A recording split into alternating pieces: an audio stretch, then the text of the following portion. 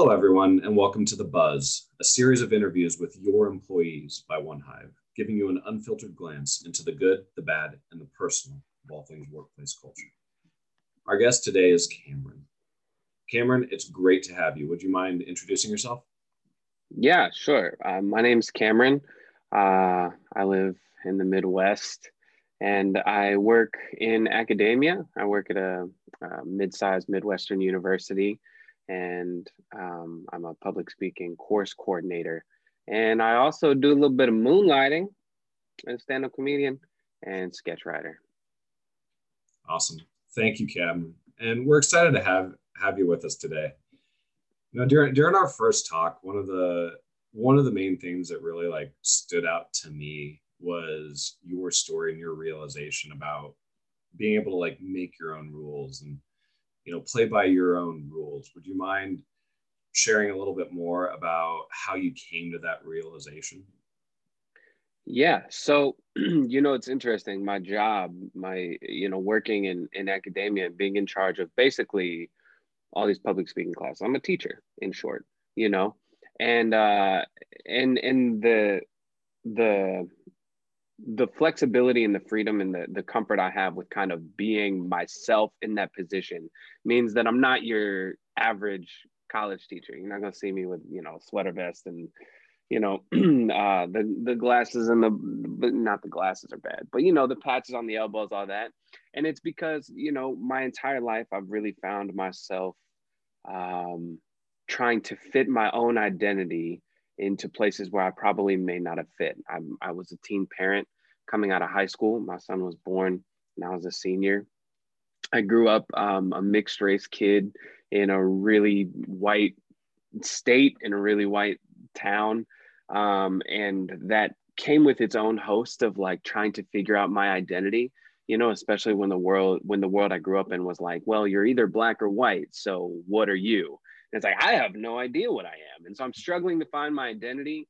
I'm running into roadblocks and opportunities and circumstances along the way, like having a kid young and figuring out if I'm gonna be the first person to go to college.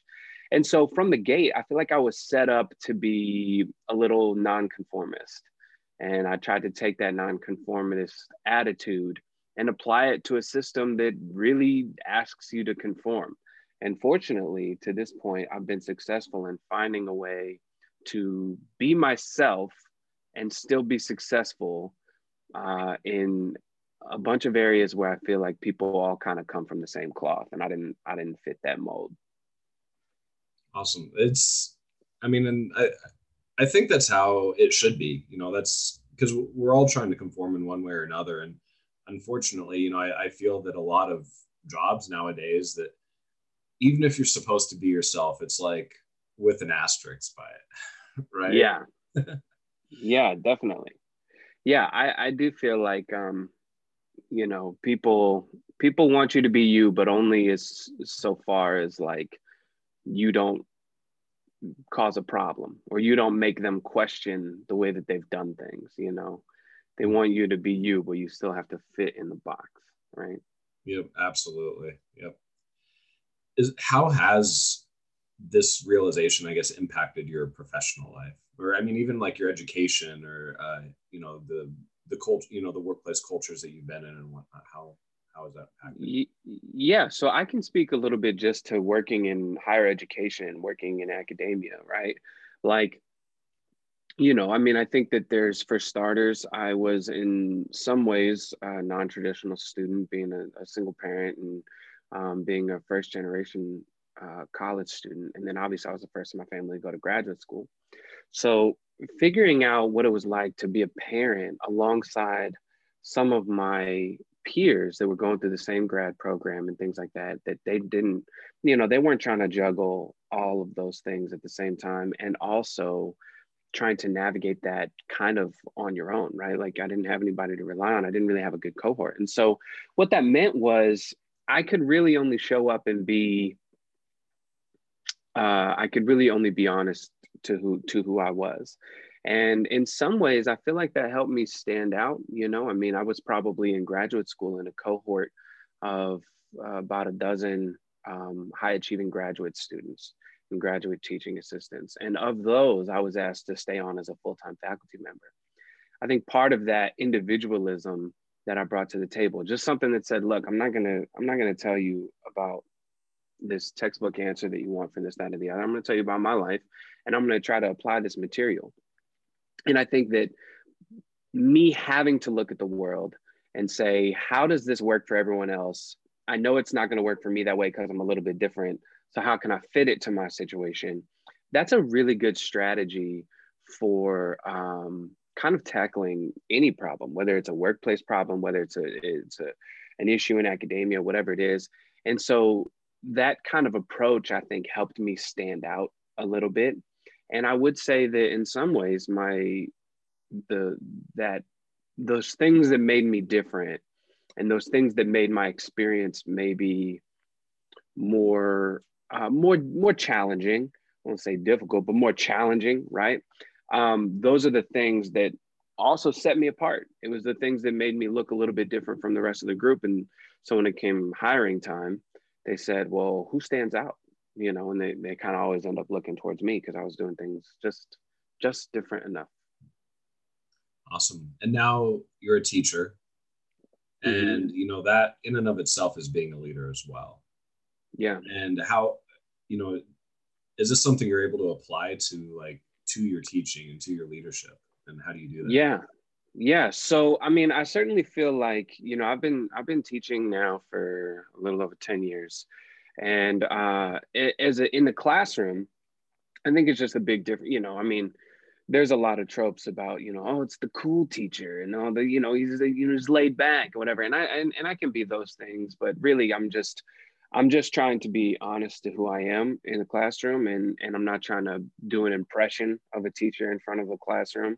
But I really feel like in my professional life as an academic, it's been more my administrative role. So I'm currently, like I said, a public speaking course coordinator, which means that we have at our university, we offer the public speaking class to over 2,500 students a year, right?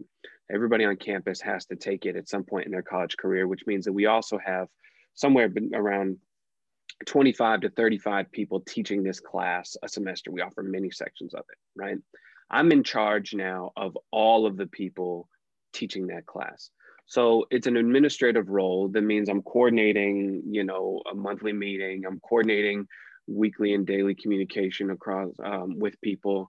And I think that's the areas in which I really feel like I've let my hair down more in terms of I'm not going to button up. I'm not going to be the suit that's going to tell you, all right, well, we need to have this done a certain way and these things. I came up under people that were really formal, that were really standoffish, that were very protective of knowledge when it came to how institutional decisions were made, when it came to how any decision that impacted faculty was made. Always with the, and there's never been much of a question, at least where I work, about whether or not that's going to be beneficial for the students, but how decisions were made very rarely involved the faculty, very rarely involved the 25 to 35 people teaching the class.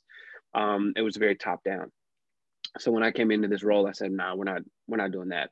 I've been on the other side of this. I've had complaints. I've listened to people say, "Well, you just made this decision for us. We didn't get any input."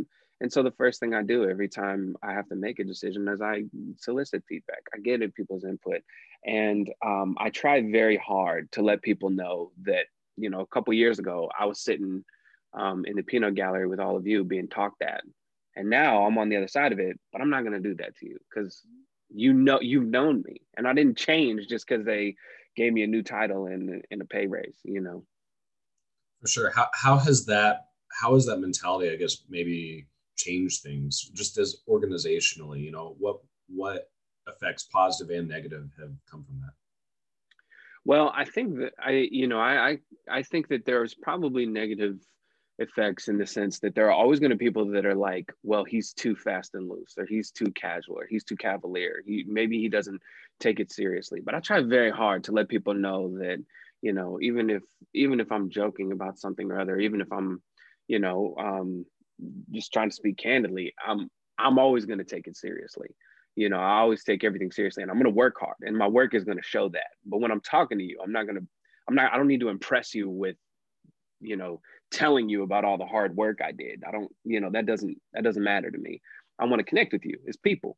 And I think that that's the positive impact that it's had. The positive impact is I get a lot of feedback from people who are like, this is so much better. Like, I love having you in this position. I love having you in this role. And it's from above me and the people that work, that are teaching the class that I oversee. You know, the people that are teaching, that, you know, I was just like them. They say to me, they're like, it's so refreshing. It's so nice to have somebody that I feel like is listening or is talking to us directly and is sharing how decisions are being made and walking us through the thought process so we have a better understanding and isn't so precious with the institutional knowledge and those things.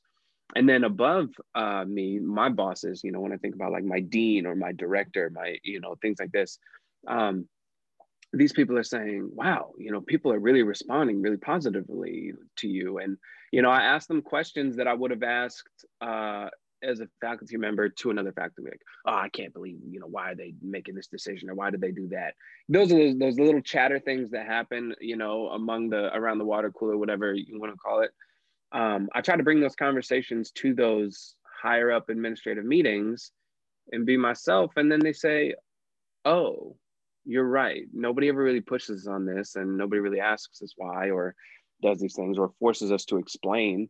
And so I'm trying to demonstrate for faculty that they can be themselves. I'm trying to demonstrate for administrators that I'm still going to be me. I'm still going to be like one of the lowest people on the totem pole, right where I came from. I'm still going to, you know, talk and work and ask and think like that.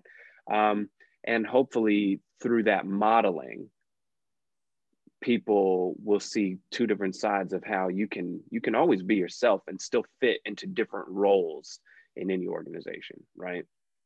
Yeah, for sure. And, you know, one of the thoughts, and I find this just curious, is, you know, is it really possible for any person to give everything that they think that they're capable of giving through a specific role at a company?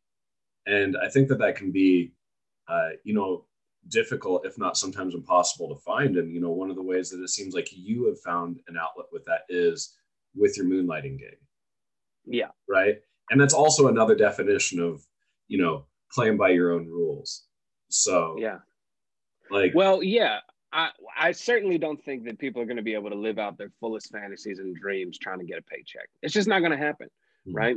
I'm fortunate enough where my my health insurance comes from a job that I'm passionate about and that I care about. Right. Like, I like being able to impact students. The reason why I still want to be in academia is because I wasn't expected to go to academia.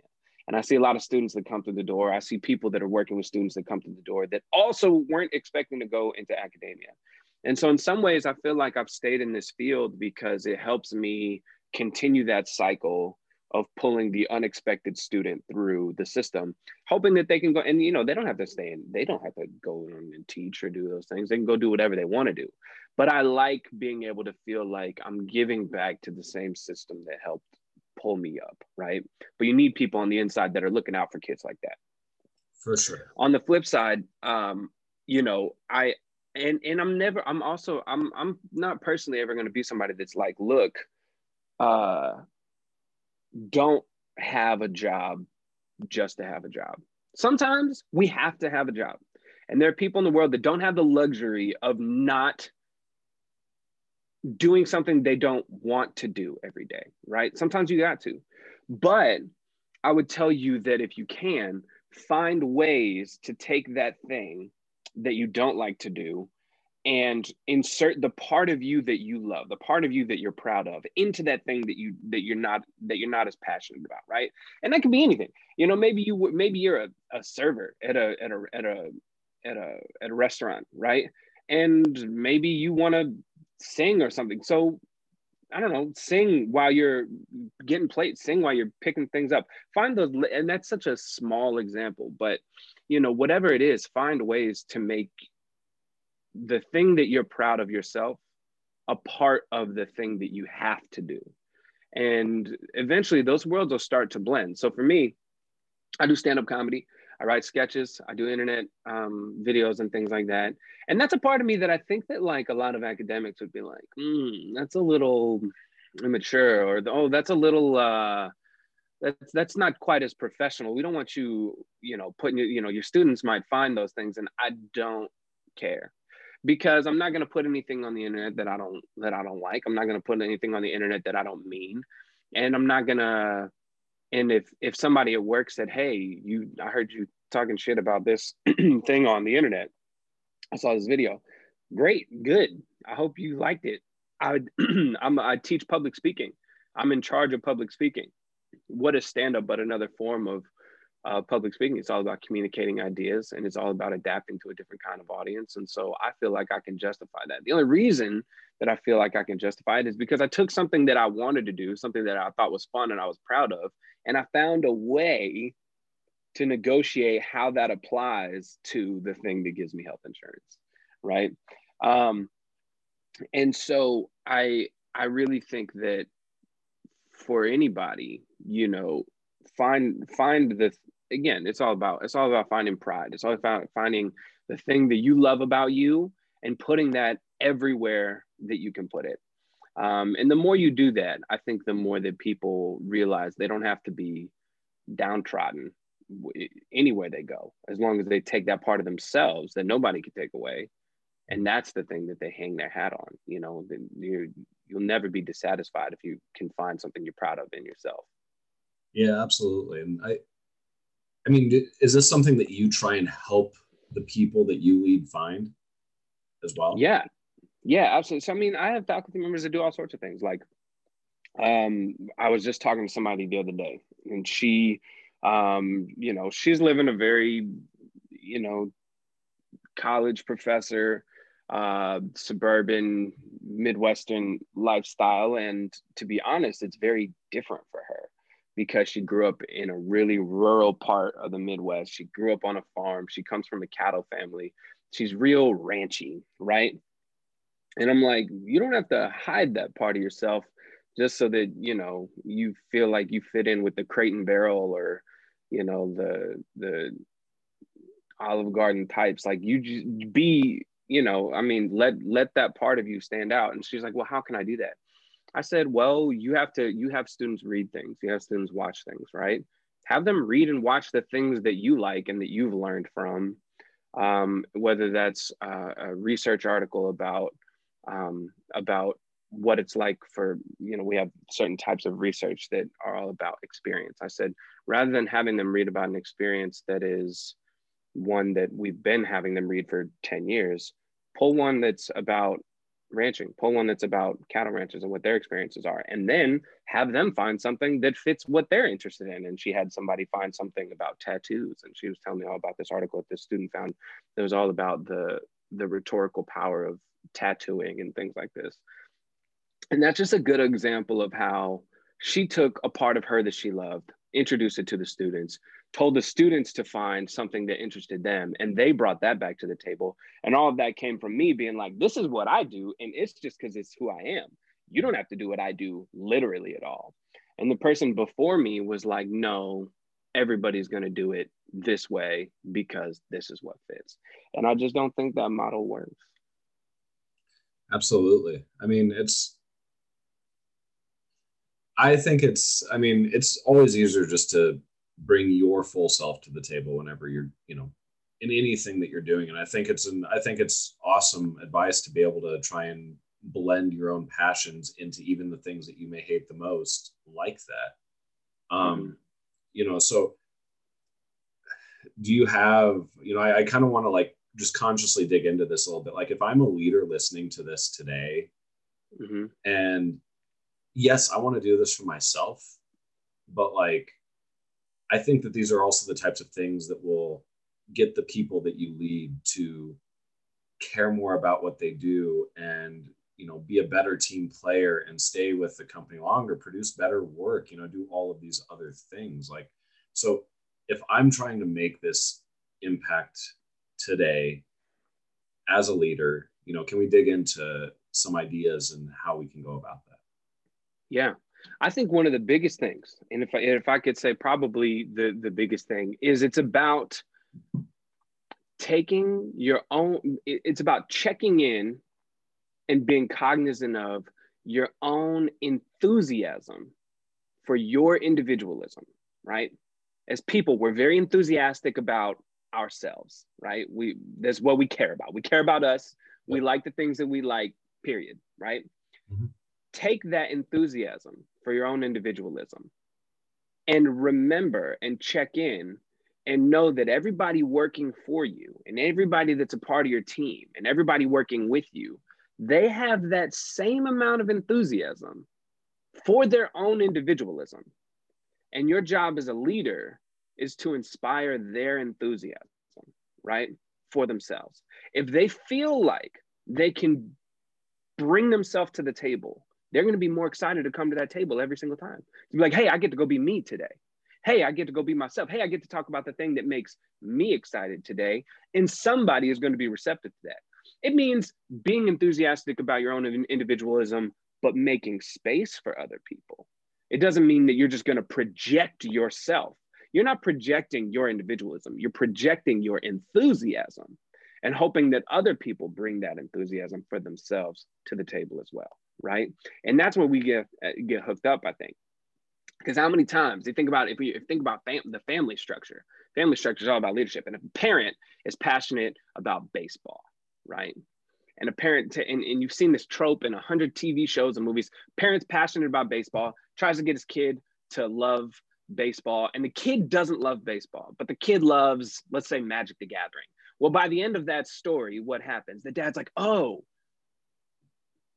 my kid's Magic the Gathering is my baseball, and I just have to wave the foam finger at his Magic the Gathering game or whatever, you know?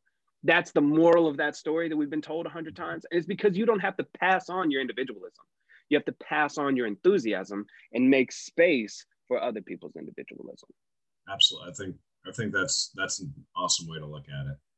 So, and to kind of flip this coin a little bit too, if I'm somebody that's maybe like, I feel like I'm in an area, I'm in a company, I'm in a team, whatever it is, that I don't feel like I've been given permission to do this.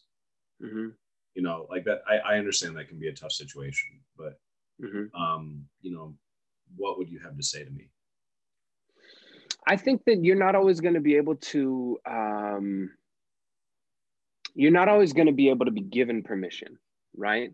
But you have to think, I think, in the big picture. What do you want? What is your end goal, right? Always think about what is your end goal, right? And sometimes you have to remind yourself, look, if I do this, what is the real fallout? Like, what can really happen? Do I believe enough in the thing that I want to do that I think that if they just let me do it, then it would soar?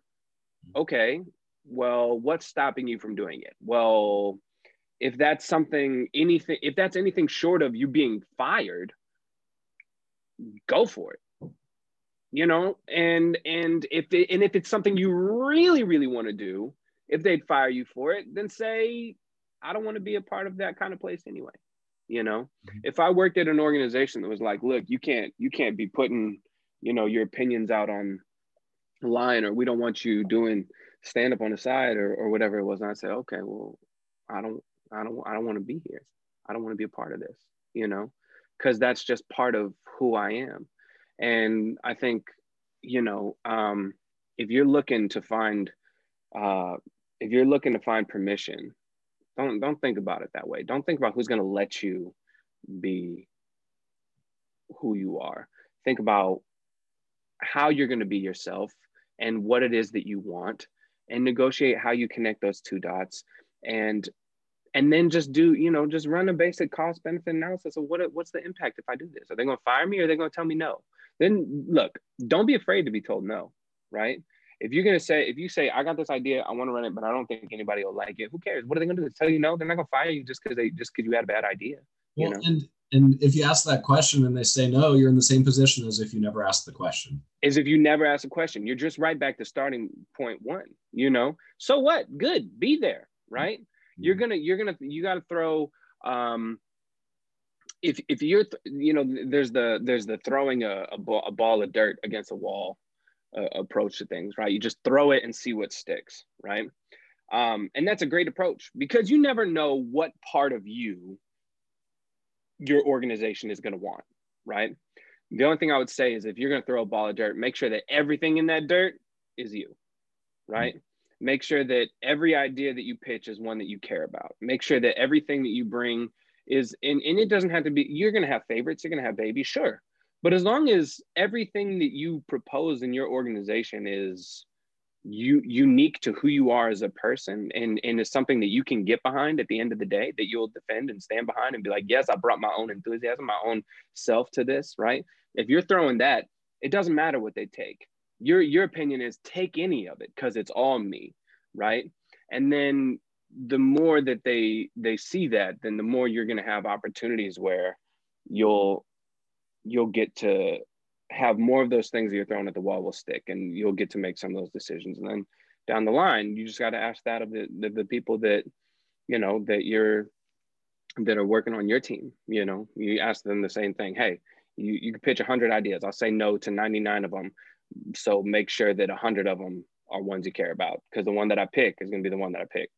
And so, you know, if you're going to be you in a place, get told no, go back to zero, and don't stop pushing, but always make sure that the things that you're pushing are you, because you'll snowball yourself. If you have an idea that you feel like you just, you know, you propose something to your workplace that you weren't passionate about, you didn't care about, that'll snowball, because then they'll run with that idea and they'll keep moving that idea. And then that guilt that you feel like, this is not me, this is not what I wanted to do. And they're going to put you in charge of it because it came out of your mouth. Why would you ever say anything out of your own mouth that you didn't mean 100%?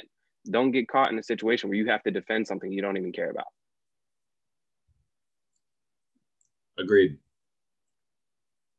Cameron, thank you so much. I really appreciate your time, and I think that this has been awesome. Man, I appreciate it. Thank you for listening to The Buzz. If you enjoyed it, please subscribe and check out our other interviews.